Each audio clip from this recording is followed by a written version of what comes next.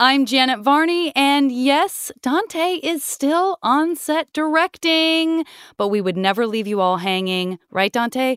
That's right, Janet. I'm here for just 1 second to say hi to everybody. So last year, we listened to our fans and friends and created a jam-packed episode of our most iconic moments with some iconic guests. For your listening pleasure, please check out this, one of our fan favorite specials.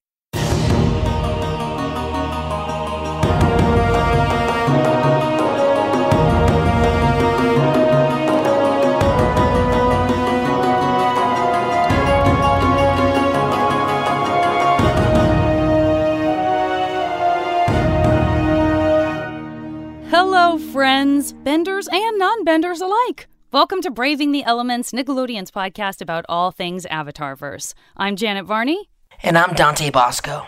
Happy holidays, y'all. Yeah, I said y'all. From Braving the Elements.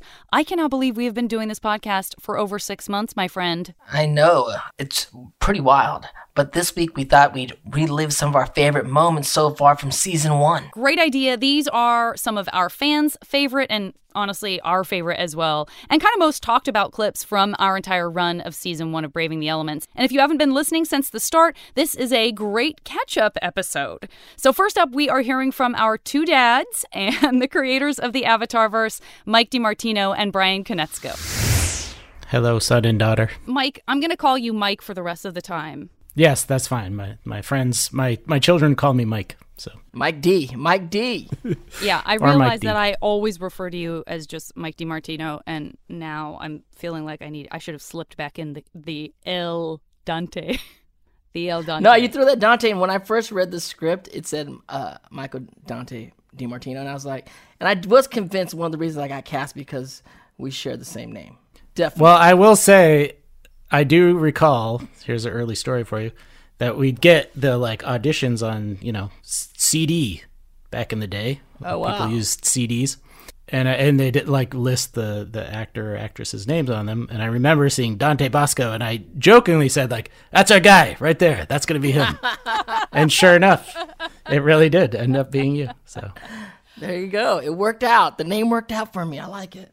Cut to later today, Dante's like, I wonder if that is the only reason I got the part. Actors are very insecure. I've just discovered that's the only reason, the only one.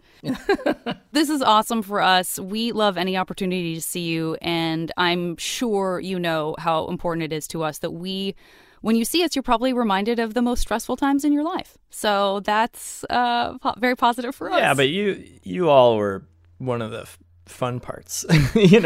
Towards the end, Mike was in a lot more of the records than I was, but when I did get to go, it was an even extra special treat, and I always love hanging out with the actors, and especially you two. And I don't have children, so all of the Avatar characters are like my children. I always think of them that way. So it's not that you two lovely adult human beings are my children, but yeah, Cora and Aang, they are. And my mom, I have a lot of nephews and a niece, but my mom would always say that Avatar was her other grandchild, And, oh, wow. It takes a lot of attention, like raising a child. So, tell Grandma we said hi. I was going to say, we're ready to meet her at any time. It's funny you would say that because she is actually going to be on our next episode. I know it seems like we jumped the gun a little bit and started contacting your family members, but we're just real enthused about this podcast. We're real enthused about it.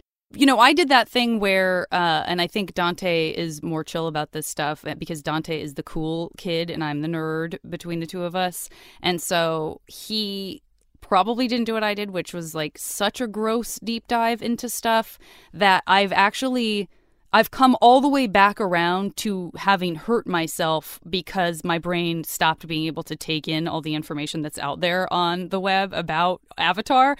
So everything just sort of melted away. So now I'm just back to where I was. Because I was like, I must know everything. The creators are coming on the podcast. Yeah, now I feel bad we scared you into it, like you had to cram for a test or something. It's okay to ask us a question that's been asked before. It's just when So how did it all begin? What if you could bend one element? I know. How did you ever come up with the idea? This has never before been told. A story you'll never hear anywhere else. No, there are a lot of places that that the story has been told, certainly on various and sundry Tumblr blogs. And Mike, I think you have a little more on your website now. That's a kind of a more recent thing, right? That you have the sort of hub of a website where people can go. I do have a website, but all the like blog stuff is kind of old. It's from my old blog. We're kind of old. Yeah.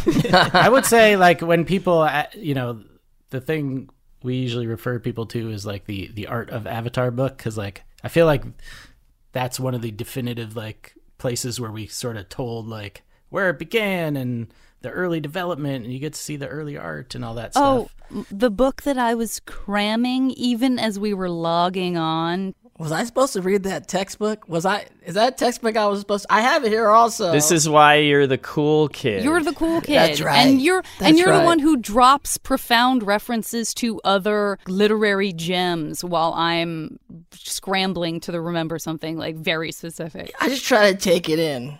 The crazy thing is it's 20 years ago, fellas. I mean, almost 20 years ago. And obviously, I was there too, and it so blows my mind when I'm talking to fans or cons, and these kids aren't, barely 20, if not, and I'm like going, hold on, we did this, we started doing this like before you were born. Like, how is that? Yeah.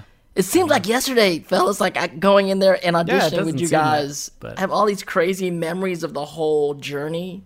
I remember at the premiere party where Brian handed the mic to you. At the premiere party, he's like, I want to hand, it's the Beastie Boy reference, like, I'm handing the mic to Mike D. Like, I have these, like, weird memories in my head, and I'm like, how was that many years ago?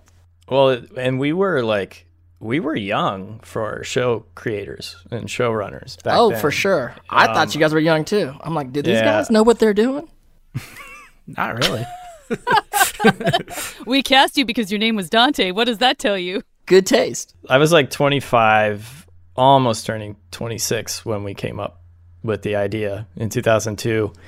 And, it took some years through development and working on the test pilot and then getting into production.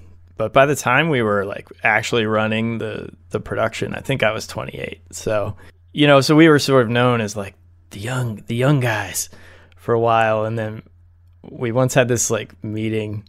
This was, I think, during Korra, like some live action network pulled us in and we had a meeting, and they were like, you guys are like veterans, you're like veteran world builders. And we came out of the meeting and I was like, wait, did we become the old guys? And there was no in between. We went from young guys to old guys, and everything in the middle was a blur. So. Yeah, I can't even, Dante and I do cons together, and I now have kids who are teenagers coming up and saying, I grew up watching Korra.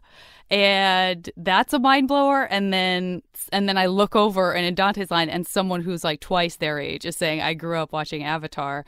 And people are naming their kids after characters from the series. And it's really something. And that is a different way. Like, obviously, we all have our own internal clock or lack thereof in terms of how we account for time going by. And if you're a parent, it looks different because you're seeing it through your kids. And if you're not, maybe it's through your work or your animals or your relationship or whatever.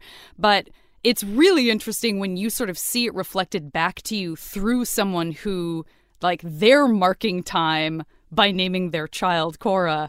It's a whole different experience, and time warps. All of a sudden, it's like, wait a minute, hold on. Are you from the past, the future? What's happening? This doesn't seem possible. But somehow it happened. And you guys knew each other far longer than the inception of Avatar. Because, of course, you met as students at Rhode Island School of Design, RISD, right? And Brian, I believe you were dressed as Iguana Man. I feel that has not been addressed deeply enough in the art book. I'd like to know a little more about why Iguana Man. And I consider that to be the first hybrid animal. Because you were part iguana. So that's basically the first hybrid animal from Avatar. what were you guys doing at RISD? Jeez. Well, the first hybrid animal that inspired me was Opus. Sure. From Bloom County, because he was just a penguin, but he didn't really look like a penguin. He had this big, huge round schnoz, yeah. And I loved him. And I actually just found the stuffed animal that I had at my mom's house. I brought it back home to LA. And so when I was in like second or third grade, I would just draw hybrid animals. It was just something I did, and that was a time when I used to just lay on the floor and just draw from my imagination. And then a few years later, I got more into, I always took art classes outside of school and stuff, but I got more into like music and playing guitar, and I wasn't so focused on drawing, even though I still considered myself an artist. But, ended up going to art school, and I'll get into the whole story about meeting Mike, but it wasn't until I'd been working on shows for other people's shows for like 4 years, but I really hadn't been doing drawings for myself. I would just do drawings for a class assignment or drawings for a job. And when Mike and I were trying to come up with a show, I started finally doing like drawings for myself at night. And when we started what would turn into Avatar, it was kind of the first time in my adult life I was just really sitting there drawing, just tapping into that old thing of being a kid and Miyazaki, So I think it was like the cat bus, and it was sort of just this floating manatee bovine of some sort. But like with Opus, like I wasn't thinking like, I just thought, in this world, this is what a bison looks like. It's just different than ours. It wasn't that it was such a hybrid thing. Dante and I were talking about all the different characters in the show and how much we love them, and sort of wondering how you felt you were reflected in those characters. And Dante just totally blew my mind. He was like, Brian is Zuko and Mike is Aang. How much truth is there to that? It's true. There's some truth to that. Yeah. Yeah. I forgot when that revealed to me, or you guys revealed it, or something happened, and I was like, oh my God. It was like a epiphany. I think it's one of those things that just, it kind of naturally happened because we're both fueling this world and these characters, and, and like anything you create, like, especially now I notice like there's, in every character I can see aspects of myself, but you kind of end up identifying with like one of the main characters. And I've always sort of like had a soft spot for Aang, and Brian's always identified with Zuko a little more, and it's just sort of seemed to work out that way, that your personalities sort of, get infused in the work in different ways. And all the characters like Sokka and Katara, there's like, little parts of us and all those personalities and characters and storylines, Mike is like a peaceful, mellow Avatar, Airbender. Yeah. Perfectly round head, And I am definitely much more fiery and impassioned and driven in a sort of self-destructive way sometimes, but we balance each other out. I always knew I connected to Brian more, both of us being Zuko and all. Fire Nation. You've made that very, very clear. Okay, we definitely had to play this one. It is one of my favorite moments, one of the fans' favorite moments, and we have talked about it a lot since then. And you bring it up all the time at cons. It's when you found out that Appa was part manatee. I just found out that Appa was half manatee. I didn't even know. I never knew that. But then on this podcast, read the art book. He looked up a manatee on the internet and said, "Oh yeah." I learn stuff every day. I had to look up a manatee, and then the body floating, I was like, that's Appa. There he is. Also, you were criticizing their posture, but they're underwater, Dante. I know. I didn't know why. It's not like they're sitting in a chair. Like I thought Appa slumped a lot. I was like, this guy got horrible posture. What's wrong with this dude? Have you ever seen a bison? They have humps on their back, Dante. That's not all just... It's not like his bad posture. It's the shape of his back. I mean, I like Appa. I didn't ponder him a whole lot. You're dissing on Appa now. Oh, my gosh. He's a homie. I love me some Appa. But guess what? A lot of people didn't know either. I know. We've done cons together in front of 800 people, and I would say half of them didn't know. No one says anything about it in the show ever about no manatees doing nothing. But kind of, their water tribe is a water animal. Kind of makes sense a little bit. Except as an air temple. But he's in the water at the beginning. Okay, friends, more to come from our fan favorite episode after a quick break. We are back with yet another fan favorite moment. We are talking about the wonderful Jack DeSena. Of course, he played Sokka, and we absolutely loved having him. The illustrious water tribe member himself, not a bender, but up there in the higher echelon of water tribe legends and icons. Gotta be. He's got to have statues all over water tribe land. That important. He's well-traveled. Yeah, absolutely. He's well-traveled. He was very important part of the Great War, and he did things no other person, bender or not, was able to do during this whole thing. Learns all the local fighting styles as he travels. No, wait. Before you say too much more, we're trying really hard not to do too many spoilers, even though we feel like everyone who's listening probably has watched the entire series multiple times. So instead of doing spoiler alerts, we do something called the Foreshadow Report. Great. So, Foreshadow Report, we have to have you back on for possibly my favorite moment, kind of sort of comedic moment in the entire series, which involves Sokka telling Zuko what happened to his girlfriend. And we're not going to say any more than that, but that exchange is so good. I mean, there's a lot of foreshadowing there. We could not do that exchange without foreshadowing so much. But yeah, thank you. I agree. Dante. Yeah. So we can't do it, but we got to bring you back because I could listen to that on a loop and I would never stop laughing. It's so funny and so good. Dante could say his line pretty free and clear. Right. Ooh, that's what we should do. Let's just say a few things and then Dante will have to respond with that line no matter what we say. Like, it could just be random. It doesn't have to be about Avatar. Like, I twisted my ankle and it was rough because I didn't get to go on that hike I really wanted to go on. That's rough, buddy. I think I'm having sleep apnea, and then I've been waking up with headaches, and I talked to my doctor. I did an at-home sleep study, and they're going to maybe looking at getting me a CPAP machine. It's really blowing my mind, making me feel really old. That's rough, buddy.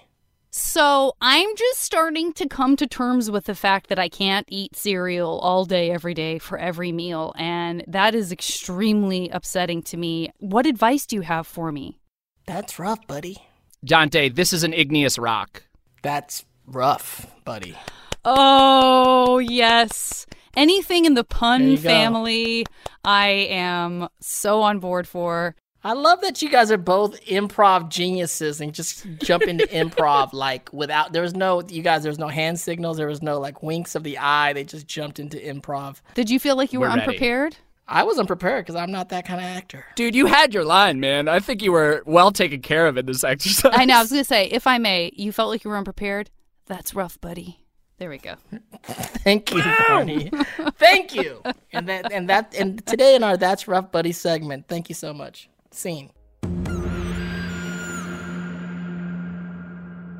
Jack, this is probably something that you get asked all the time. I know it's something that we get asked with respect to The Legend of Korra, and I think it's also probably fair to say that the Bolin character is sort of the heir apparent to Sokka's brilliance, and PJ was kind of the only one who really got away with improvising on The Legend of Korra. What was your relationship, if any, to improv with Last Airbender? Because it was so new and so undeveloped as, like, did you feel like you could? Did they ask you to? What was going on there?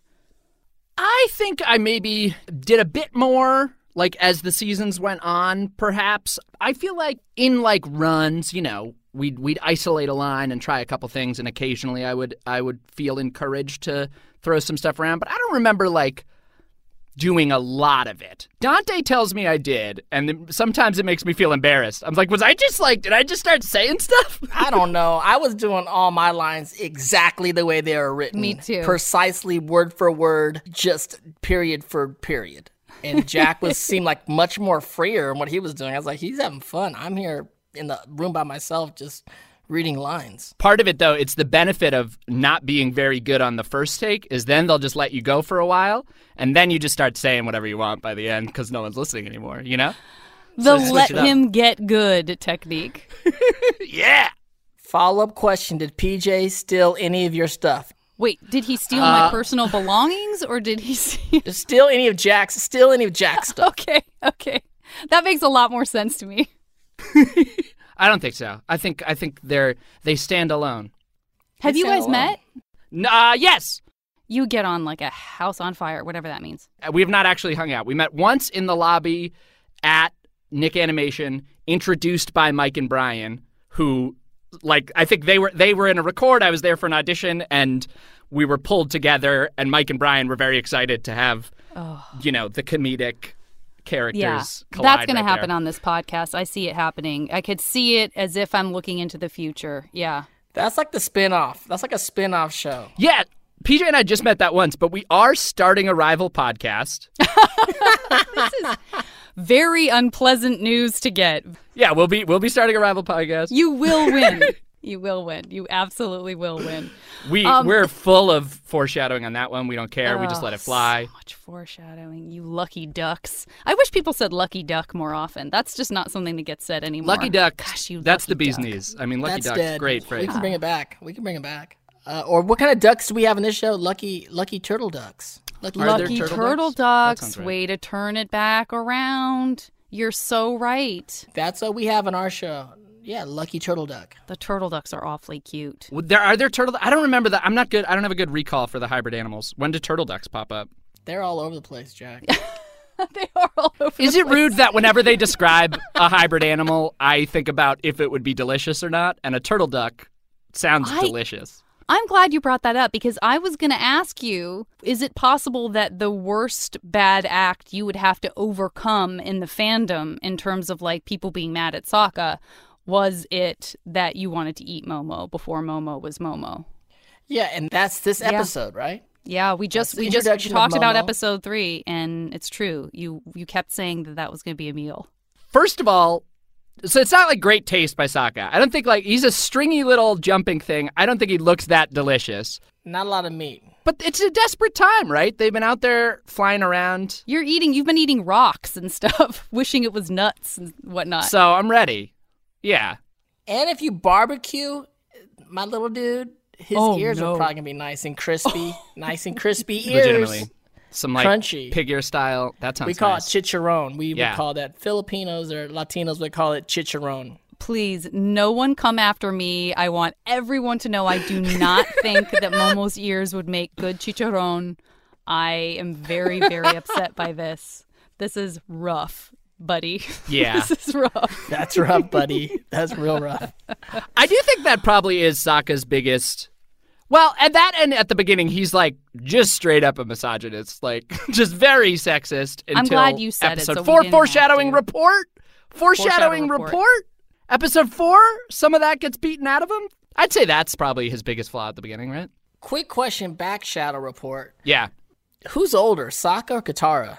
By how much? How many months? Like 2 years, maybe? Isn't he like 16 and 14, something like that? Yeah, he's older. I don't know. He seems very mature. I think that's a key part of the show. You never call her like my little sister. You never be like my little sis. He's definitely older. It's true that because even when they bicker, I don't feel like he pulls the little sister card. It's more just like, you're annoying because you're my sister. It's less about her being little sister. I know. And big brothers pull that card all the time. Yes, that's a good point. But he does have the attitude of, like, I'm supposed to be in charge. Like, he thinks of himself as that, and I think Katara's maturity is just so far beyond his in so many aspects that, like, yeah, the dynamic is not full big brother, little sister, but I think he feels it. Sokka believes that he's the, responsible chieftain, older brother type. Yeah. I mean, I'm glad that you brought that up because, that is something that people talk about in the context of talking about Avatar, because so many of the characters that have great qualities and are so admirable, and then we kind of are tough on, and rightfully so, we're tough on the characters' lesser qualities, like wanting to eat Momo, for example, or being a misogynist. He grows out of both of those. He grows out of both of them, and I think that's a kind of a question, and I would love to hear your guys' thoughts on You know, it's so important how things are reflected in media, especially in shows for young people. I think that there's a conversation that happens, especially with something that was made 16 years ago versus stuff that might be made for the first time today. You know, what role models are we showing kids, and what kind of qualities do we want these main characters, these lovable protagonists to have? And if we were doing this anew, would we make Sokka different? Would he not have those qualities? But at the same time, it's like, but isn't it kind of good to show someone get the one-upmanship of having those qualities and then getting beaten down? Kind of like, do you know what I mean? I'd love your thoughts. I think how quick the journey is tells me that was something that they were planning with that character from the beginning. I would have to assume, like, in the pilot, he definitely like has a pretty bossy, condescending attitude towards Katara in a lot of ways, and some of it is Big Brother stuff, but some of it clearly is that he does have this, you know, from the beginning, this like cooked-in sexist, like, I'm the guy, I'm the leader, I come from this like. You're the only guy left in your tribe. Right. The only guy left in your tribe. Yeah, and so he thinks he's supposed to be this You're thing probably that spoiled. his dad was, and he's got probably spoiled guy. Probably spoiled. Probably everyone's catering to the only man in town. He's the only man in town. Yeah. Literally. Yeah. But also feels a tremendous pressure because of that. And frustration, you know, True. about like trying to train these tiny kids. But I think like giving him that thing to overcome at the beginning, I think is helpful and does shape his journey, and it makes him. It is a attribute that I think carries with Sokka throughout the show, that he is often good at like not underestimating people. I think is maybe a fair thing, and I think that's a lesson that he learns here. So I don't know if this show was being made today, would they have started him from that unlikable point?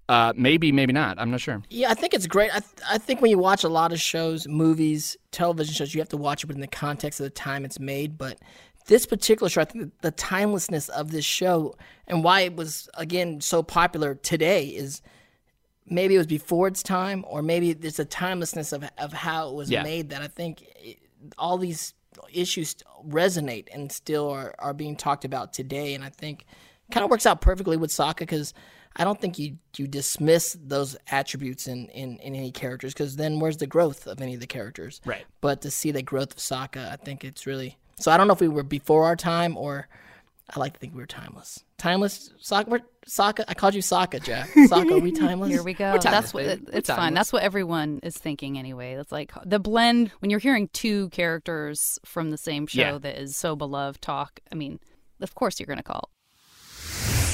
I love Jack, man. And speaking of loving Jack, or well, loving Sokka anyways, we had an opportunity to connect also with Jenny Kwan, who played Sokka's love interest in the incredible warrior Suki. Oh, I love her so much. I would like to say that Suki is a feminist of her time, but I think she's even more than that. I think she's, and I don't know if there would be a word to classify this, but if you at least watch just through the episode like you're saying. So Sokka comes in and he's, you know, boisterous and somewhat of, you know, a know-it-all and posturing. And he's not really in his power at that point in the beginning, right? Because he's just kind of all over the place. And Suki probably sees that. And her being somewhat of a feminist, it's interesting that she continues to give him a chance. So if she was in this modern day and age, I don't think she would be part of that cancel culture. You know, if we want to get really deep, she probably would be like, listen, there is something inside of you that is vulnerable, that is true. And she doesn't cut him off at first, but she holds him accountable, and she holds him to show what he's really made of. With what you're saying is, like, who is he truly inside? And what is that true, pure, I want to say good part of him that she knows exists, right? And if she would have just been like off the island with this dude, we wouldn't have seen that. I have to say, one of the things I absolutely loved about Jenny was how open she was about talking about being a voice actor, and we all kind of got to share our experiences. We got to hear her philosophy on that, and it was so inspiring. It went deep. Yeah. Especially being an Asian American voice actor, hearing her perspective is really relatable for me, and we definitely need to be fighting for more roles and representation within the industry. For sure. Sometimes I get in my booth and I'm just like, oh my, can I, like, is there something there? Can I bring something out? And then when I do, I'm like, okay, time to let it go. And if it lands, it's like, wait a minute. Oh, it did? Okay, great. Then that's icing on the cake, right? Yes. And if not, then you're right. Like, you did the best that you could. And I love that shattering image. That's really cool. I love that too. I'm always surprised that I book anything. Every time I book a job, I'm like, really? I know. For voiceover, I feel so fortunate because I get to audition not only for specifically Asian roles, but I could be a creature, I could be a kid, I could be, you name it. And I will say, I wanted to, brush up on a lot of my VO stuff. And I thought, you know what, I'm going to go to our union and I'm going to take one of their free workshops and I'm going to just check it out. I don't know, I've had to learn so much about this equipment and I am not tech savvy. It's like this much, right? But I wanted to get the information. So I go and I'm listening to the panel and I am not kidding you. I'm not exaggerating because I remember going in there must have been 300 people who attended. And I looked around and I was like, I am the only maybe Asian person here. So, I don't think that's a horrible thing because I know there are a lot of Asian actors who are in our industry, but I just thought that was really interesting, and I was like, okay, I'm nailing this down. I need to do this. I just want to keep improving, no matter what that looks like for me, and if that happens to benefit other people too, then so be it. I'm so happy to do that. Awesome. Yeah. And with Asian representation in the industry, we are definitely in a golden era. It's this is the highest profile Asians have been in pop culture in the history of, Hollywood. Yeah. Which is amazing, and to be a part of, our careers, to be a part of the lineage of making that happen now. And with a special project like Avatar: The Last Airbender, this started, 15 plus years ago, almost 20 years ago now.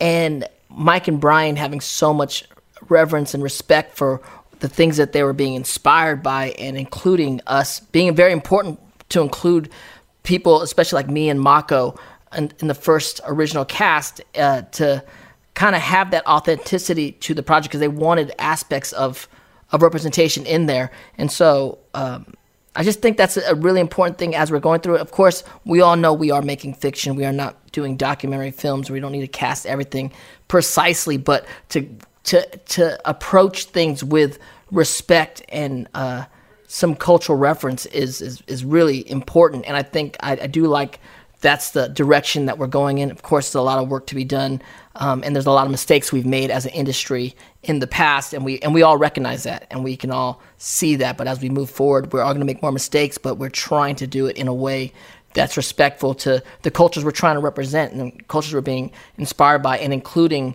the people in front of the camera, behind the camera, to be a part of the process to make it more authentic storytelling. Yeah, and I also think too, with them, using different aspects of different Asian cultures, I think it's also a respect thing to have people of Asian descent, be a part of that, like Dante's saying, to represent and to make sure it has a sense of validity, right? Because like any culture, we know how that feels, or know, just the story behind it. So I think that lends to that as well, and it's important. And yes, as we move forward. And I also wanted to say it was beautiful how they used different cultural aspects, but also it was modern at the time, kind of melding the two, which was very interesting. Mm-hmm. And even like the animation, even as they borrowed some of the like anime qualities, but made it modern for the time and kind of groundbreaking for the time to go forward. Because people still, they comment about that too. Just the beautiful combination of how they used all those different aspects. Well, this is definitely always comes up in conversations about Avatar. Is it an anime? Is it not an anime? Obviously, it's an American-made animation show, so it's not necessarily. It's American anime, if anything. Mm-hmm. If you get started with Avatar, you are going to end up into the just the world of anime. You're going to soon be watching whatever from Black Butler to Attack on Titan, all these things, because it borrows from that. It's really being inspired by the masters of animation, of the anime scene in Japan and Asia. So I think they're very proud of that. I'm proud that we're like a gateway drug for anime heads, for sure. That's right. Gateway drug. And I'll just address the elephant in the room, which I think will probably come up many times through the podcast, which is I am just very happy to be here, and I would have been completely content to not play Korra if a wonderful woman of color or just not white was in the mix. Somehow it worked out, and I responded to. I didn't know even really what Korra looked like per se, but I'm so happy to step out of the way at any given time for anybody that isn't me who can better represent anyone and anything. I'm just happy to be able to talk about the show as a fan at this point and stay connected with it in that way and speak to the things that I can connect with emotionally about a character I played, but also like fully 100% own, like Mike and Brian do. They're universal stories and universal characters, and when they're universal like that, we all can connect to them, right? And that's the great thing. And Jenny talked about before. It's like they wrote a character for you, because there wasn't a lot of representation of us. Me and Jenny have been around the industry for, decades, 30 plus years. So, and it's been happened to me where like we wrote this character for you, which is a testament to you as an actor and as a person. But the reality is, the way Hollywood was built, it was built on the perspective and the storytelling of predominantly white males in the industry. And so doesn't make it racist, it just makes it their perspective. And so until they met you, until they knew you, they didn't even know, they weren't even writing for you. They weren't writing for us until they met us. And then once you impress somebody, like, we need to write a character like that. Yeah. And as Hollywood's growing, there's more different people in the writer's room. There's more different ethnic groups talking and bringing their perspectives to the storytelling, and that's where we're at. And shows like Avatar have helped ushered in this kind of Asian renaissance, which is beautiful. That's one of the most wonderful experiences that I think the three of us have at going to cons, which is, you see what other shows' audiences look like by virtue of who's standing in a line to say hello to someone or who's getting a photo taken. And I always look at the amazing diversity of the fans of this show, and the fact that so many of them want to be animators, and I'm like getting choked up, and they're artists, and they're bringing these beautiful pieces that they've drawn for us to sign, and they want to be voice actors. And that to me is like, I'm so happy to be like, I'm not Korra, you're Korra. Like, you're all Korra. You're going to make the next Korra. Like, please, because getting to see any part of a culture or the color of your skin or your eyes, anything that feels like it calls out to you and feels familiar and feels like you're seen, allows you to feel empowered to create and to become a part of that story. And that is so important. Well, I think that's a testament to what you're saying, though, because if you didn't bring the life to Korra, people wouldn't be feeling that affection to be able to bring that out in themselves. So to me, I think it's always important that you're keeping the series alive, right? You're keeping that spirit alive. And I think also, too, behind the scenes, it's like kind of like what Dante's saying is that if they don't know it, it's not in their peripheral, right? But I think when the opportunity comes to make the change or to, meet at the table, that's a time when, for example, someone like me needs to step up and be like, hey, I have this to offer. It's okay. There's room for all of us. It doesn't mean that, I'm taking away something from you. Just think about what can expand from this point of view, and include so many more people and have your point of view. Because listen, if that wasn't there already, we wouldn't even have a jumping point to go off of. Yeah. So I'm so grateful to be a part of this, family of Avatar. Like, the people who reach out, they just truly love the show, and it makes me love it even more. Now, one of the crazier and cooler things that happened on Braving the Elements, I got to give it up to my Prince Zuko, was that we actually were able to track down the Avatar in real life. And we caught him with a net. But it was actually a net. An internet, eh? What? You're not smiling? I am smiling. But of course, we're talking about bringing fans a lot of joy and ourselves a lot of joy as well when we got Zach Tyler Eisen, a.k.a. Avatar Aang, on the podcast. Zach, what's up? Guys, it is so good to be here. This is very, very, very cool. You know, we've been doing this podcast for many episodes, and we are constantly talking about, of course, Aang, and your performance was so fantastic. And well, thank you. So just like innate. So bravo. Well, thank you. I appreciate that. I had no formal training, so that might have honestly been a good thing. From what you're telling me. I think sometimes it is. Sometimes that is. So, but yeah, I mean, looking back, it was just a great experience in my life, and I'm very thankful for it. We come on the booth, and it's like usually me, Jack, May, and Mako. We especially the first season, you're trying to get the cast together as much as possible so you can get some kind of gelling going on with the performances. And it would be like, and Zach's here on the East Coast, and it'd be basically Zach's voice, and you're like, hey, we're like, hey, what's up, Zach? So he was Aang to you. He really was Aang to you. Like you were just hearing his disembodied voice. Yeah, you would just hear, when he was in session with us, it would just be his voice over. And then I met him we first met when you were very young at the premiere party. That's right, yeah. Nickelodeon, which we actually talked about that with Brian, and there was a whole martial arts. Yes, of course, Sifu Kisu. Exhibition. Yeah, Sifu Kisu was there, and it was cool. And I met your whole family, and you were a kid. I was a full kid. I was pretty much like the same age as Aang. I might have even been a little bit younger by the time the premiere rolled around. I think the show premiered in 2005, I want to say. That would have made me 12 or 11, depending on the time of year. So yeah, I was young. And you guys were all like the cool older kids, like, intimidating in a cool way, not in a scary way. Some of us older than others. I mean, I look at Jack and May at those days too, and I'm like, you guys were like children. We all were children, and that was part of the fun of it. It was cool playing a kid who was my age. I was kind of going through the same age progression as Aang at the same time. You can hear it in my voice a little later in season 3.